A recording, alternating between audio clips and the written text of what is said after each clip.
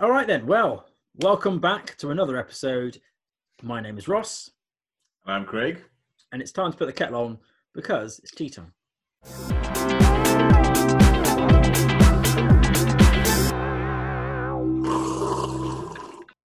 Right. Well, let's crack on with the news, I guess. I don't have an awful lot of news for you today because I was possibly focusing too much on the feature later on. But here's what I found. Well, first of all, something that given that I discussed Plant First a little while ago, something that I wanted to highlight to people's attention for those that have shone away from McDonald's, you now have a reason to go back because Beyond Burger may be coming to a McDonald's near you. Those £2.50 a piece burgers that you can get from Tesco's, or less if you find them in the juice section like I did last week. Are now going to be on the menu. So that's nice, isn't it? And for those of you interested in shares, another good one. Not advice, but obviously since that got announced, they've gone slightly upward. So it's a little bit late for that advice. Yeah, don't get in now. Well, no, but is it too late? I mean, yes, they've got McDonald's, but they'll have other places. This keeps happening. They keep having new announcements every month or two about how they're now partnering with whoever, Walmart or whatever. So they'll keep doing it. And ultimately what it comes down to isn't just the announcement, but the sales figures that they produce at the end of each quarter. And if they hit the sales figures, then it'll go up again. So not too late. I mean, people have been trying to get in Amazon for years, thinking it's too late. Every year it's too late. And every year it jumps up by another 20%. And they're like, should I go in? There's only one time to get in, and it's now. Yeah. That's my advice for the day. I haven't seen it yet, but I have heard, or it's been on the old news circle, that there was a Top Gear episode. Have you managed to see it? I don't have a TV license, so I haven't seen it. But apparently, they put the Tesla Model 3 up against the BMW 3 Series and a Volvo. I haven't seen this, but I have heard about it. Classic Top Gear pointless test. What I've read is there was a 24-hour test, which has a suspicious sort of how can we highlight the fact that it's an electric car? I know. Let's make the test 24 hours for some bizarre reason, because that's how you normally drive your car. You drive it for a 24-hour period. So they had a track race. They had some sort of in the car park, like an inward garage race or something. Basically the BMW was best on track, and the Model 3 was best in the car park. I'm guessing the acceleration was the key part there, and the Volvo was third. But there you go. So Top Gear have given I think they've done one once before with Jeremy Clarkson, so they thought they'd revisit it. And once again, it's probably going to be. I shouldn't judge, but if you've seen it, let me know what you think of it. I'm curious to know whether they've gone pro electric cars or whether they've stuck with their old. Let's just diss it. It's electric. It was the only electric car in the three. I don't know why.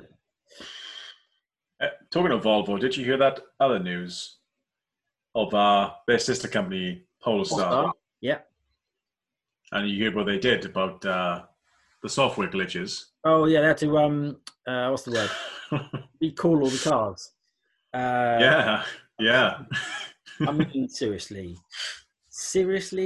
I don't understand how you can get to the position where you've got software on a car and you haven't got it so that you can send it out over the, it doesn't update itself. No, but I mean, the software glitch apparently was very dangerous in the fact that it was stopping the car at high speeds. So very serious. So they had to recall 2,200 vehicles, I believe. So yeah, but that's just silly. It's a software error. Just send an update, patch it. Why are we? Sorry, Sorry, could you bring it back in? Yes, over-the-air updates, a very obvious feature that any modern car should have, or any modern thing in total. It should be shipped with the bare bones basics, and everything else should be built on top. Exactly, absolutely nothing. You could turn it on, and then it goes, right, what's your name? Blah blah blah, whatever. You set up the setup information, and then it downloads everything it needs. Yeah, obvious, really. Silly Polestar. So I don't quite know how they go into that situation, but embarrassing, I think. Highly. For a new car. I mean, if it was, an old VW or something, I would be like, well, that sounds about right. But not for a brand new electric car. Stupid. Yes. Is my opinion. That's what have you got in the news? I got a few interesting pieces coming on from the car news. I think we were talking a couple of weeks back about what car manufacturers are doing and what are they doing about the electric car sort of like requirements of their brand. So Mercedes-Benz, they've sort of entered with a bit more flair, and they've announced several new electric cars, one of which is an SUV, of course. That seems to be what you do these days. Mm-hmm. But yeah, they launched last year with the first electric car they had, which was an EQC, which is the first SUV they produced. But yeah, kind of a start. Nobody really cared that much. So they've started again basically. Now they've got an EQA, so they've changed one letter, and they're now going to launch several new cars. And they're eventually going to launch a luxury sedan version, potentially similar strategy to what Tesla's doing, except they're boasting an all brand new electrical architecture. What that is, don't know. Why is that boasting? I mean, well, so I suppose they're saying what we launched last year. Don't worry about that. We started again. Well, these ones will be good. There was there's a guy who does was it Rob Mao or something like that, Tesla Daily, and he was talking about Mercedes and what they've announced. And it seems like one of the things that they mentioned was the fact that this car is so good and flexible. We can still put a petrol engine in the front if we need to. So that's good. And also so they're going for the high end mostly, it seems, which makes sense. And Rob said the same thing, that because Tesla don't seem to be bothered about that particularly. They're trying to get to the point where it's like mass produced cars which are look good and all that sort of stuff, but they're not luxury. They're not like, it's all quite minimalist. It's not sort of I don't know, leather knobs on your gear stick or whatever. Not the new one anymore, but interestingly, in their marketing material, they talked about how their focus was going to be on. It's going to blow you away. A focus on profitability. Yeah. Oh wow! Yeah, revolutionary. Yeah, I know. I don't think any car manufacturer in the history of every single one has ever always focused on profitability. Why would that be? You're in a situation where you're needing to produce electric cars because you're behind on the leader of the group, and everyone else is doing the same thing, and that's your focus, is that you should focus on profitability. Kind of seems like it's the wrong way, unless it's maybe a bit of a dig at Tesla that only recently have they become profitable. It's kind of if it's a dig, we're gonna do Tesla, except we're gonna be profitable first. It's like, okay. Don't think I've got to catch up that way. I don't know. I mean, why would you buy a car from a manufacturer if you'd seen that? Yeah, good point. Your focus was going to be on customer satisfaction, or your focus was on sure, it's probably sent out to the shareholders. But if you ever saw that and you go, so your focus is on get as much money out as possible, not safety, not autonomy, not efficiency, range, not being the best, electric technology. Nothing. Just profit. I mean, honesty. I mean, at least they're honest. Uh, But anyway, moving on from cars, since we're not Top Gear. Another piece of nice news this week was the long-awaited fusion reactor. So, have you heard about these things before? This isn't the first one. These things have been invented before. The problem is they're extremely difficult to create, construct, and contain. I mean, thinking about the fact that it's basically a miniature sun that you've somehow got to super cool and generate power from is ridiculous. Tomahawk, isn't it? A Tomahawk design, or have they used a different one? So this particular project here is a brand new thing called Spark by MIT. And they expect it to be up and running within the next 10 years, which is completely unprecedented for fusion reactors, since the ongoing joke in the industry is that they're always 30 years away. Okay, so they've reduced it a little bit. Yeah, so this one's only 10 years away. You know, however, 10 years is the new 30. So, yeah. Yeah, so, but they've said it's 10 years away, and they've actually been quite transparent with how they're going to do this, and they've leveled out their construction plans. They're going to start construction next year, and they expect construction to take 3 to 4 years. After that, the rest is just testing. So in 4 years, they expect to build this thing. So it's by 2025. And then from there, it's just testing to really kind of get it off the ground. And if it does get off the ground in any way, that will then be the first actual usable fusion reactor. And the way they kind of do it is different to others because they're basically focusing on cost and compactability. Other fusion reactors use expensive giant magnets, whereas the reason this is compact is they've figured a way to use high temperature superconductors, basically, which can produce a much higher magnetic field for a lot less cost. Okay. So it's interesting, but the fact it's smaller as well makes it a lot more portable. Obviously, it's a smaller. Does this mean we can have one in our house? It's not as small, but don't touch that, son. It says actually it's hot as the sun, so you might burn yourself. Just don't touch it. Yeah, don't release the plasma. Probably should put a lock on that cupboard. But the way they're kind of pushing this is smaller, so it's a more compact form factor. It is more efficient because of that. It's also safer. It contains obviously a smaller amount of plasma, so it's less issues as such. But they expect it to produce 10 times the energy it takes to create the plasma in the first place, which pretty much infinite energy in a sense, which is kind of mad.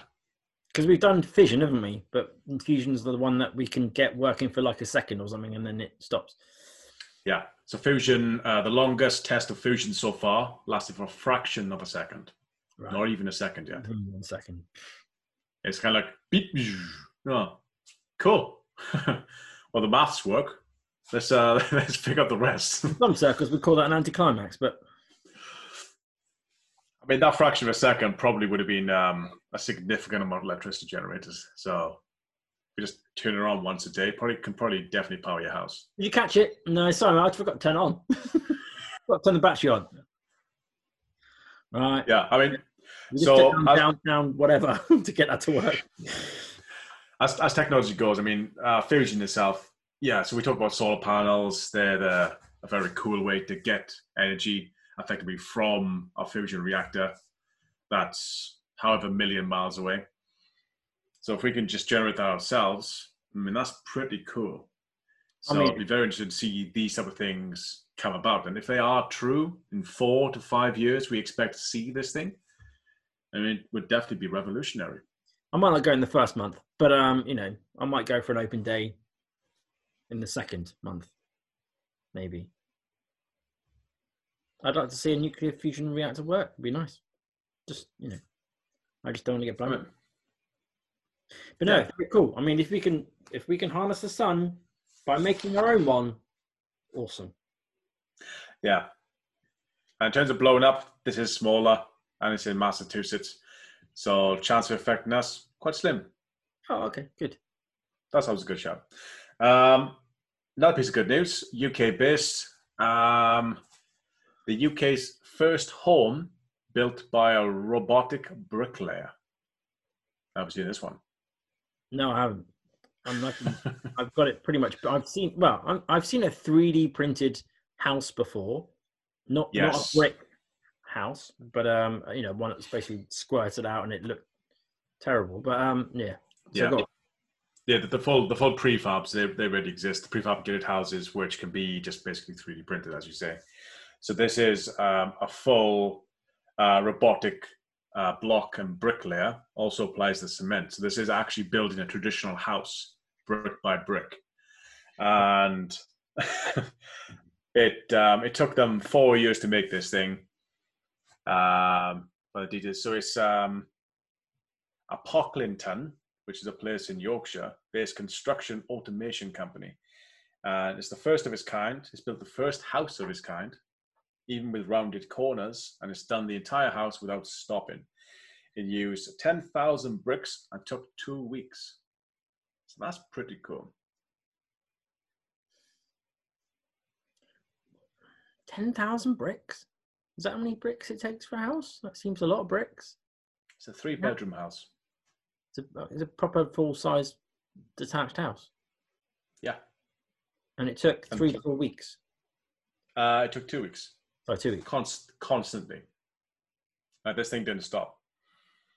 That almost seems too long if it's not stopping. I mean, how slow is it? Oh, it's the first of its kind. I mean, it's like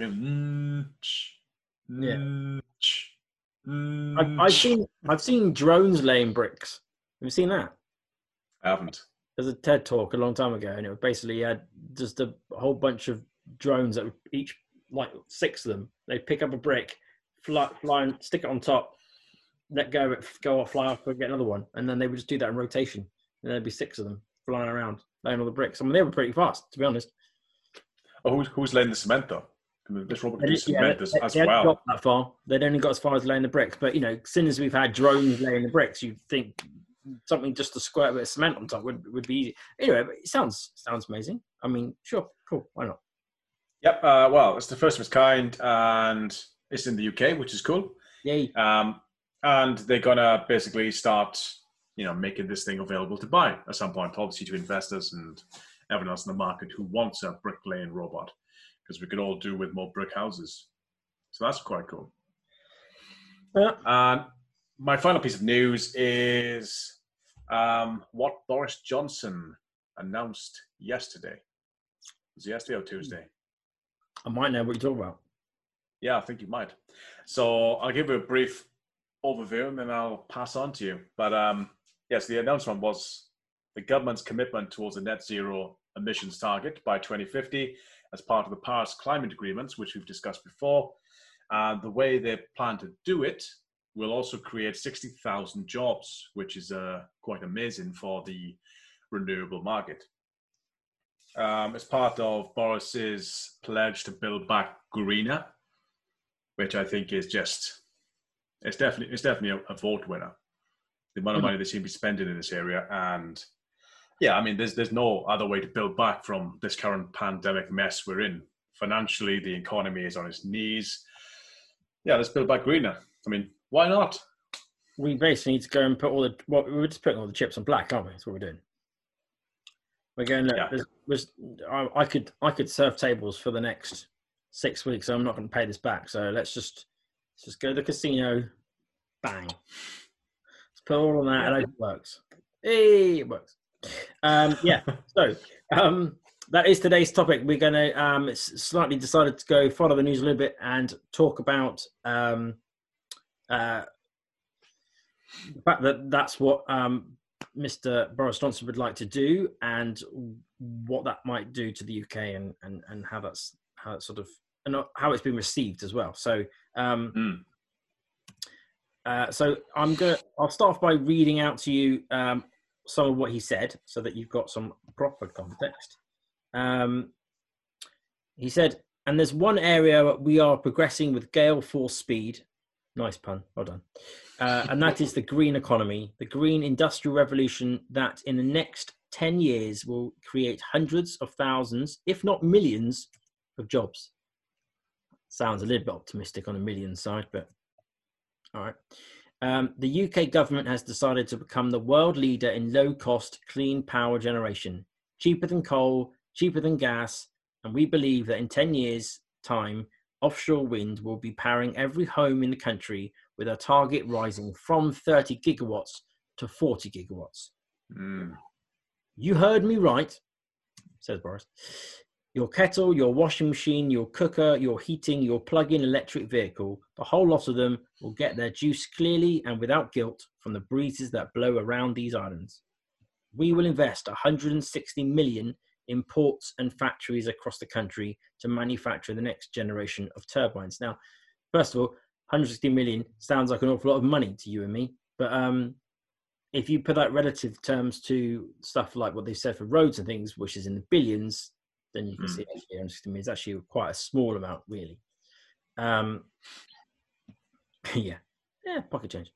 And we will not only build fixed arrays in the sea, we will build windmills that float on the sea, enough to deliver 1 gigawatt of energy by 2030, 15 times the floating windmills, 15 times as much as the rest of the world put together. Yes. Far out in the deepest waters, we will harvest the gusts, and by upgrading infrastructure in such places as Teesside and Humber and Scotland, and wait for it, Wales, we will increase an offshore wind capacity that is already the biggest in the world. As Saudi Arabia is to oil, the UK is to wind. A place of almost limitless resource, but in case of wind, without the carbon emissions, without the damage to the environment, is what he said. He went on a bit longer about other things which are related, but not quite as interesting. But yes, that's his general all-in red, black, whatever it is, on wind. Grease, I mean, all that sort of stuff. I love it. I mean, it makes absolute sense. Well, I mean, on the face of it, it sounds pretty good to me too. So I went looking for what other people thought of it.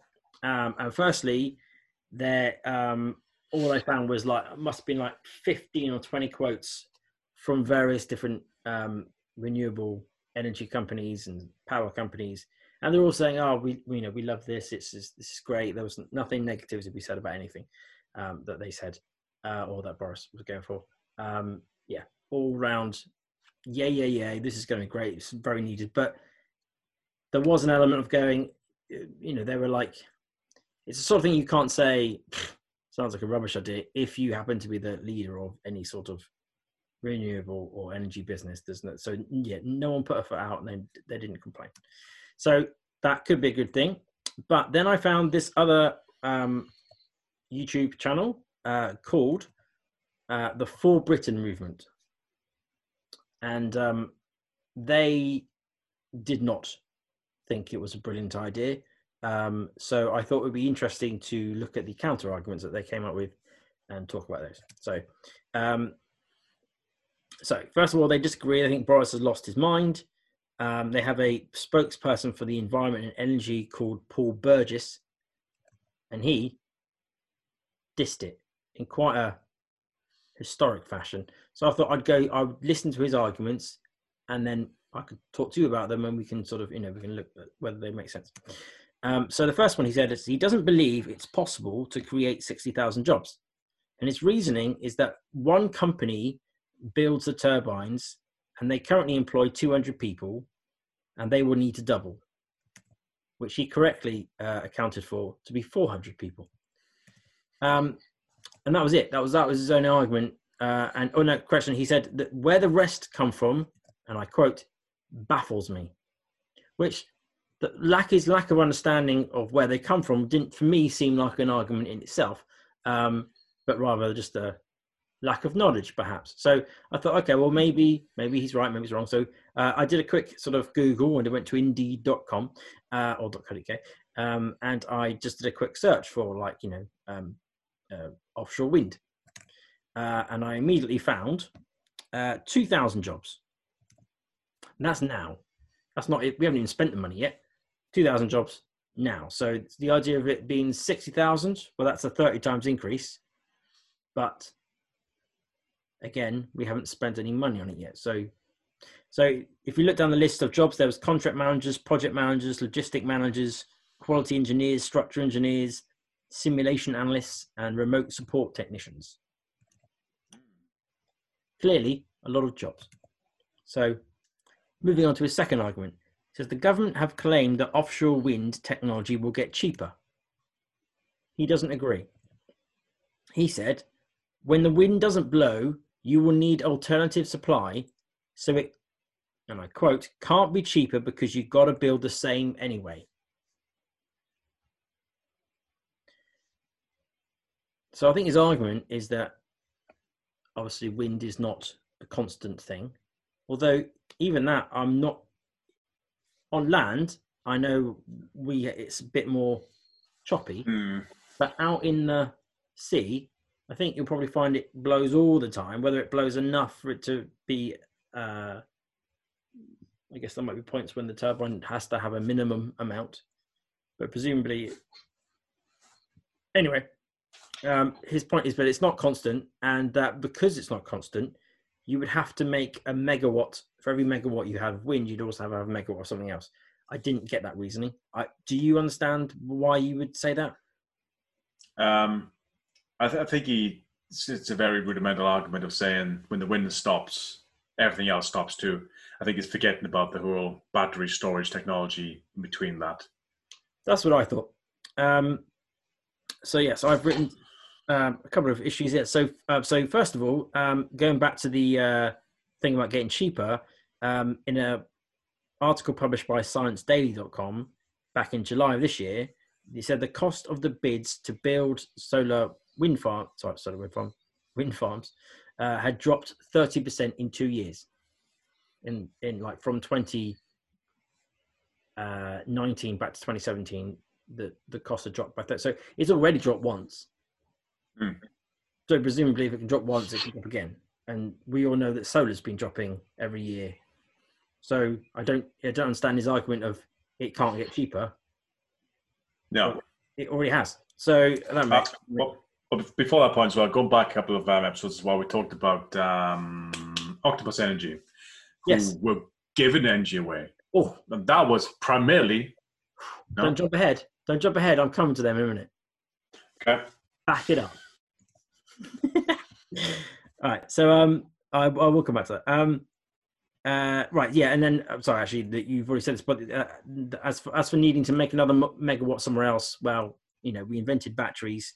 And also, the government has talked about putting the energy into hydrogen and carbon capture. And we talked about that in a previous episode as well, where they use when it's not being used, they just send it off to generate hydrogen via electrolysis, because it needs energy for that. So they just use the surplus. So I think he's not understood, perhaps, that you have other uses for the power. He also claimed that when we have an abundance of electricity, we would be required to sell the energy and actually pay others to take it from us, which, if we go back to a few weeks ago, we talked about the Viking link. That's having that connection, but the idea being that we would say to them, "Oh, we've got loads of energy. Would you like to buy it from us?" And they might turn around and go, "No, we've got loads, thanks, mate." And you go, "Please take it. All right, but we'll pay. You pay us, so we'll have it."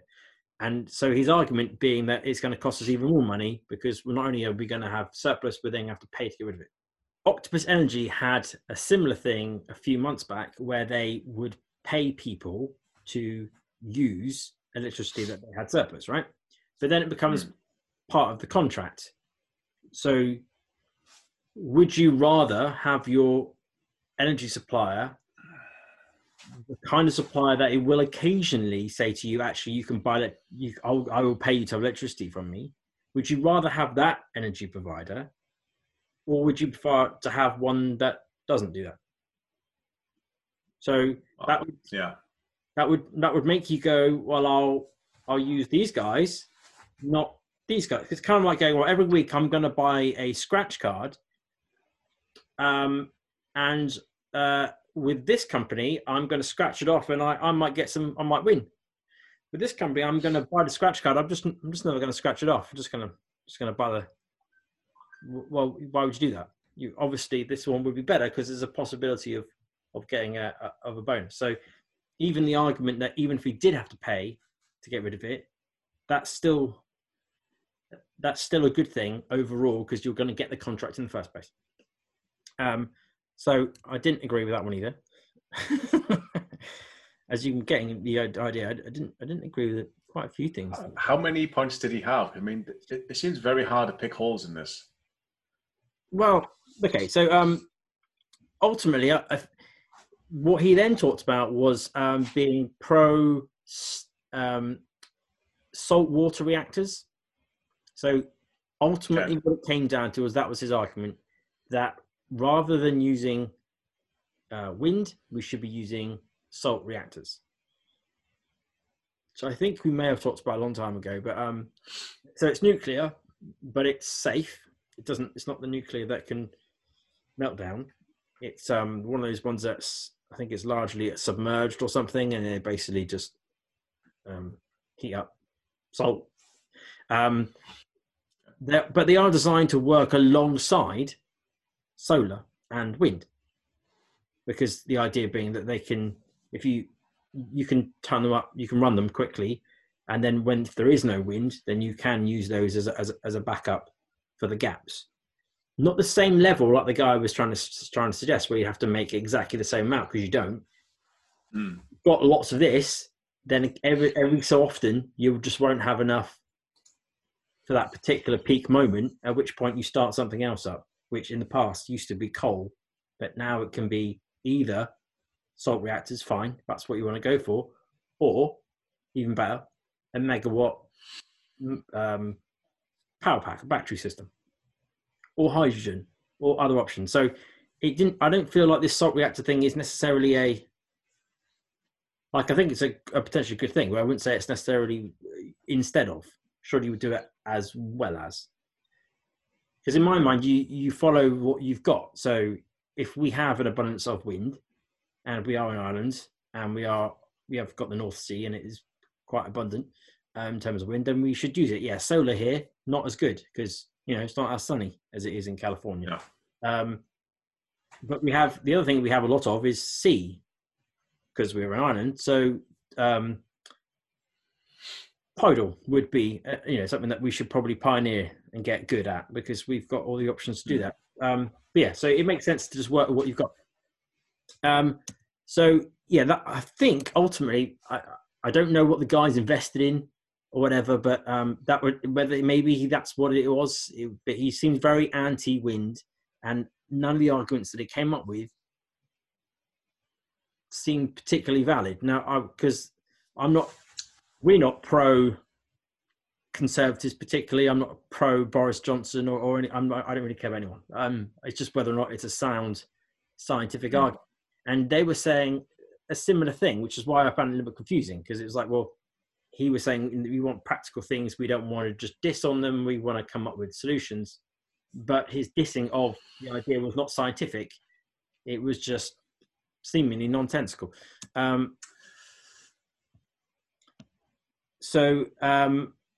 But the what really confused me was he was also kind of against solar.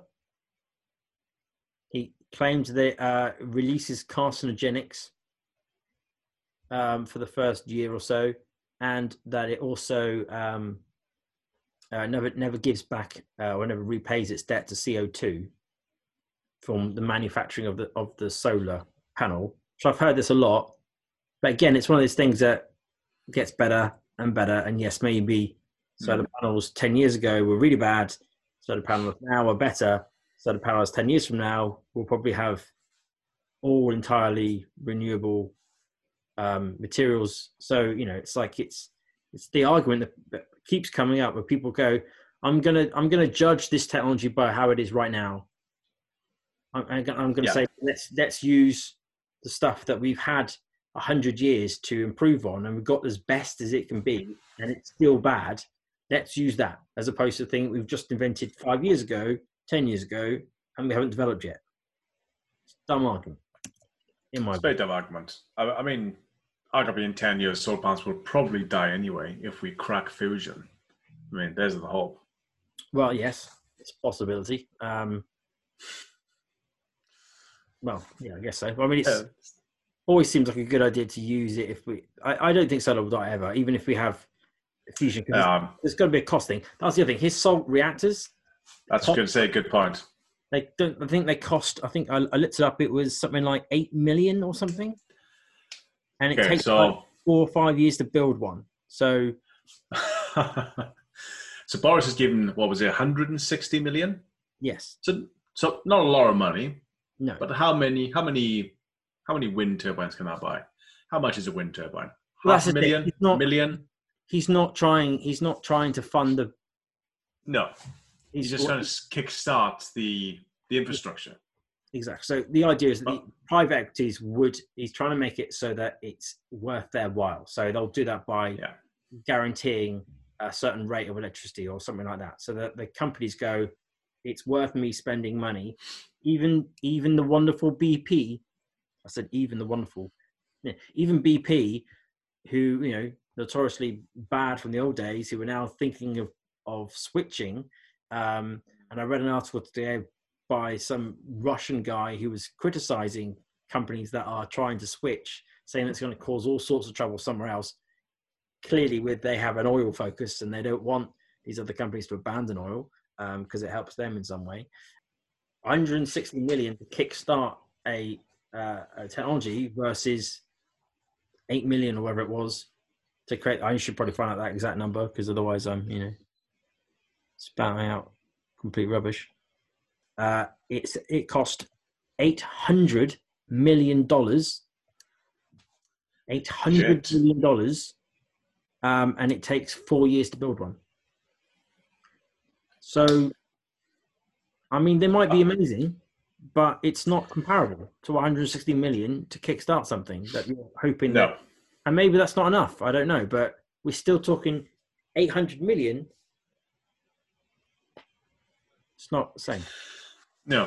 What type of power output does this thing achieve? So if I spend, almost $1 billion, what would I expect from that?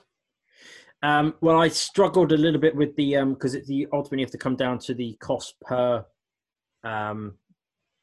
megawatt, and it seemed to be for electricity. It seemed to be comparable to that of wind, but for heat, I think it's a lot more efficient, but still not as efficient as in terms of output, not necessarily input of natural gas. But obviously, with the different carbon footprint on that. But I mean, that sounds like that's going to go a lot longer to pay off his carbon footprint if he's worried about solar. And that thing just sitting in the ocean, I don't know, heating up the area. I don't know. Seems like there's other problems. Yeah. So but to be fair to them, there was 2 arguments which they raised as against wind, which I have no argument for or have no counter thing. And the first one being the issue of killing birds. Now, I still can't quite get a clear, unbiased view on this one as to whether or not, because some say it kills hundreds of thousands of birds. Then you can read another article where it says, yes, it kills lots of birds, but domestic cats kill more. I mean, I would hope, and my concern would be that because people, there's going to probably be a particular section of the North Sea that they're interested in. Has anyone considered the migration of certain species of birds? Is it literally in their path, and we're just going to find it? We're just going to trash out whole particular species. Obviously, they're just going to fall in the water, so no one's going to notice. We're not going to have these pictures of dead birds on the ground. Wow. Of a wind. I assume there's a guy who has to clean the blades every now and then. He's going to know. Well, yeah. So, but you mean it's going to be a lot easier to ignore if they're just falling in the water and disappearing, type thing. Yeah. Fish food. But so there's that argument, and then there's the argument about what do you do with the turbines, the blades, when they malfunction or need to be replaced. Apparently, we're digging them into the ground or something.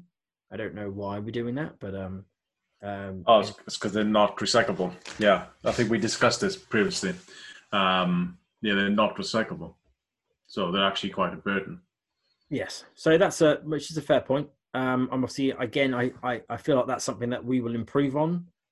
I feel like there's that you have to allow for that. You know, it's an early technology. Yeah. At some point, we will come up with a way of making them so that they can be recycled. Yeah, I would really hope so. Because if we're going to surround the entire island with these things, I kind of hope we'd crack that problem. Well, again, it's going to be kickstarting private companies to do it, so they're going to just work with what they've got. It depends on whether that company is going to be sustainable, whether they're going to be responsible for the sort of things that they're making. There's going to be probably necessarily not any government focus on that. The only thing I did read was that potentially they would insist on either a percentage or something of the materials used have come from local manufacturing, and I think that's where his millions of jobs may come from. Is he's going to perhaps say, right, well, if you're going to make them here, then they have to come from the UK or manufactured in the UK. So, yeah, I would also say the government has quite a hard say on sustainability if it wants to. Obviously, to put stuff in the sea, I think you need quite a lot of plan permission that needs to come from the government. Right. So it's not international waters. You can't have free reign. They are British waters. So I think they probably could say yay or nay. I imagine the companies who are doing this, let's say, I don't know, EDF Energy, let's say they have a thing in this. I imagine they'll be doing hundreds at a time. So this type of thing that, just would get blanketly approved. But I did see one other negative. The negative was the cost and the speed. So the fact that Boris has said that we could do this by 2030 to power all homes in the UK. There's a think group called Renewables, I believe. Renewables something. And they said that it would cost roughly 50 billion. Yeah. And would mean making a wind turbine every single week in between now and then for that to be true. Right. Yes. So it's a big ask. Obviously, we don't have that production capability right now, all the money. So is 160 million enough? Do you think that's a bit of a small pledge for a big, ambitious project? Quite possibly, but then it's nothing to say that there isn't going to be more later. It's just trying to kickstart it, and they're trying to get things moving. So they only need to put up enough to make this and think it's viable. And then, if they allow more funding later on, perhaps they won't. Perhaps they'll. What we would imagine they would do. I was in but 160 million. Let's get the companies starting to move on it, and then I'm gonna have a separate 300, 500 billion, not billion, million, pot of money to go towards companies who are trying to improve on the efficiency of it. Because that way I don't need to make one every week. Now I need to make one every month because I've worked out a way of making it 4 times more efficient. Or I've made it half the price, that sort of stuff. Or I've worked out to put them closer together so that's okay, that sort of thing. So, I feel like there's probably more coming. And as they've made that pledge, if they're then failing on the pledge, if they offer all this money, you know what happens. Everyone applies for it. It gets sucked out, and then it's just gone. And then people are going to go and judge them, saying, "Oh, well, you spent too much money on it. You should have thought it through more." So I don't know how you get that right, to be honest.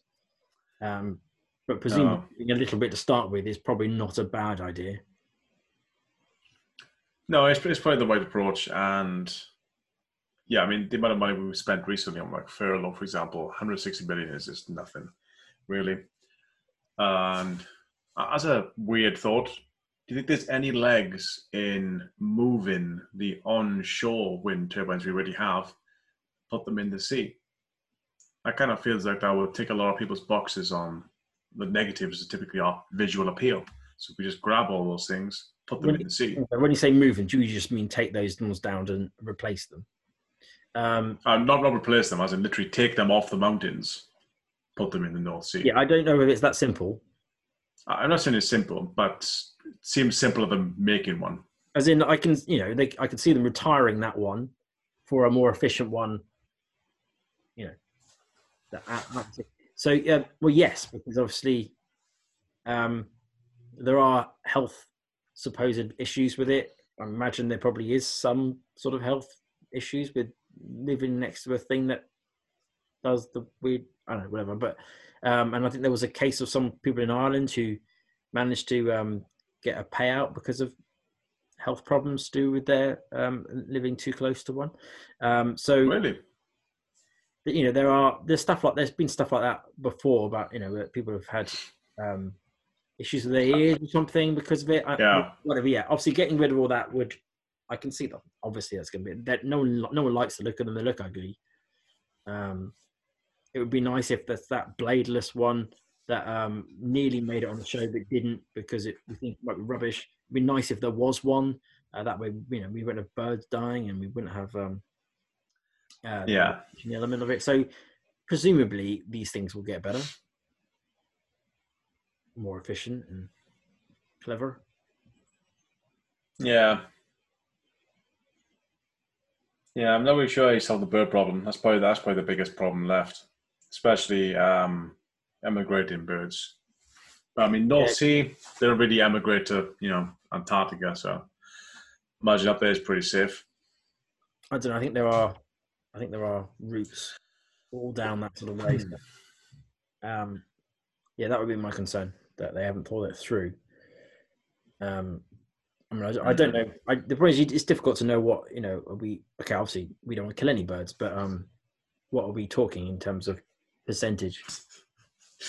Are you saying there's an acceptable loss number? No, I'm not. But I would like to know what it is. If we're talking about, well, I guess I am some degree. I don't know. 1,000 a week. Yeah, it's fine. 2,000. Well, okay. So it's a more literal death, isn't it? As opposed to, because the birds still live in the same world that we do, and we're still breathing the same crappy air. So I've got fossil fuels running around doing stuff, making everybody on the entire planet bad, and it's the rest of the climate. Versus I'm killing a number of birds. Now I don't want to kill any birds either. But you have to, what's better? And then, okay, once we've got better, let's then make that even better. Like we have seen to have this obsession with we need to have the perfect answer every single time. No, we just need to do better than what we did before.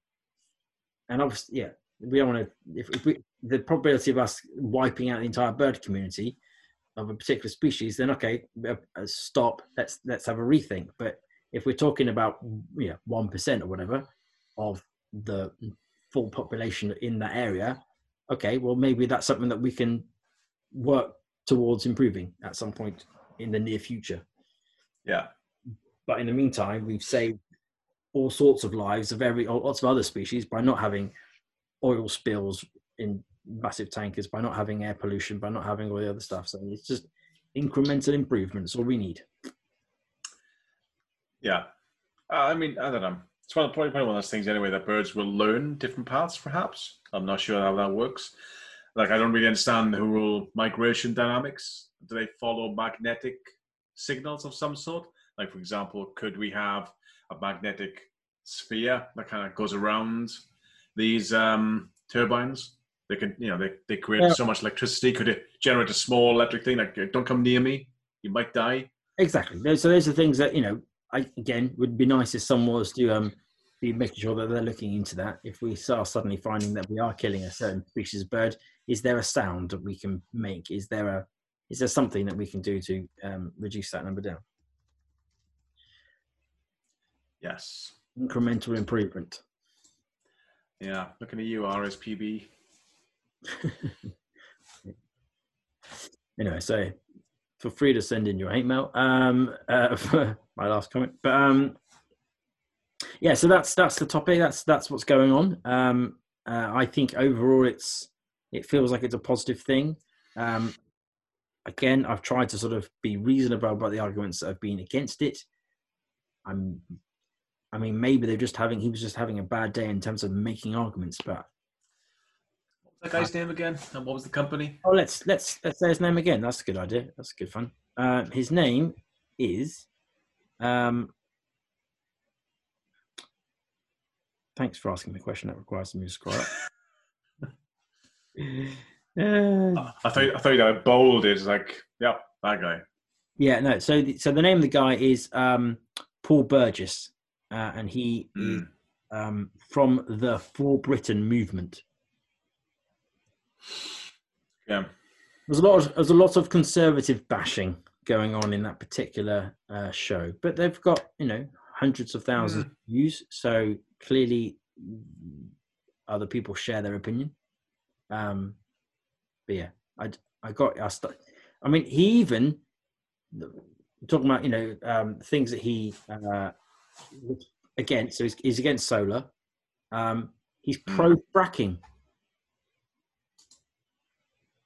I mean, seems like some odd. It's an odd mix, isn't it? It is, yeah.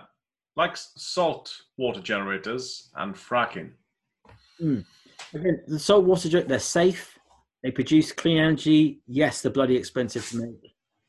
Yes, they take a long time to make. But I think once you've made them, fine. Absolutely fine. Great idea. But fracking, he seems to be pro-business, occasionally pro-nature, because he did mention the birds. But then I think his main argument as a conservative himself, or in his mind, a true conservative, he believes that the way to make an economy work is by giving it very cheap energy. So that's really his focus. So that obviously fracking enabled cheap energy in America because it gave them access to oil and stuff. So, or natural gas, where it is. So I think that's his point. It's just odd that he's against seemingly most renewable energy. Not quite sure why. But I'll put the link in the descriptions so you can go watch his video and then you can agree or disagree with us, or me more specifically. We'd definitely like to hear some critical arguments that challenges the ideas, really, because I mean, even though obviously it's early days, it's not a lot of money in the game so far, it's just trying to get things started. So I can't really see why there's any negatives to do with that. And win seems the obvious thing, but I've been proven wrong. Birds and recycling, those are two fair arguments. But yeah, I don't agree with the other. So I think go ahead. I've decided. Yeah, crack on. I approve, Boris. Keep going. Yes, I also approve. And should these companies start spinning up and offer shares, I think they would be a very worthwhile investment opportunity. Yeah, so obviously energy companies going absolutely crazy at the moment. Billions have been thrown into green energy bonds that have been started in Europe. So yeah, it's all green at the minute. Yeah. So yes, if you are investing, I put a bit more money in today in a couple of renewable funds today, in a little bit, but I'm certainly opening my portfolio more to that direction, even though I already have that sort of thing. But yeah, I decided to go with, because it's difficult when you're doing the investing. It's difficult to know the individual companies that are doing stuff. So at the moment, funds are quite useful from that perspective. Diversify it for you. Yeah. No, overall, very excited for the future of Britain. And we done this entire episode and we didn't even mention the B word. B word. The B word. No. Brexit. Oh, that word. I mean, obviously the stick has come for this. Obviously, is that this is a bit more of a let's forget about this whole Brexit thing that happens at the end of this year. So 2 months. Yeah. This is Britain's sort of future on its own on the world stage. We're king of the wind. Exactly. Then they're trying to argue that it's just a distraction thing. Well, okay, maybe it is. I don't know, but let's not argue about that. Let's argue about the science. Yeah, I'm happy that we're a former world power, but we're king of the wind. That's what we're good at. We got wind. Windy. Cool. Well, yes. I look forward to hearing everyone's comments. Or anyone's comments. Nobody makes it this far, don't worry. No, okay. So, with anyone left, thanks for watching. Catch you next time. Yeah, thank you. Bye-bye.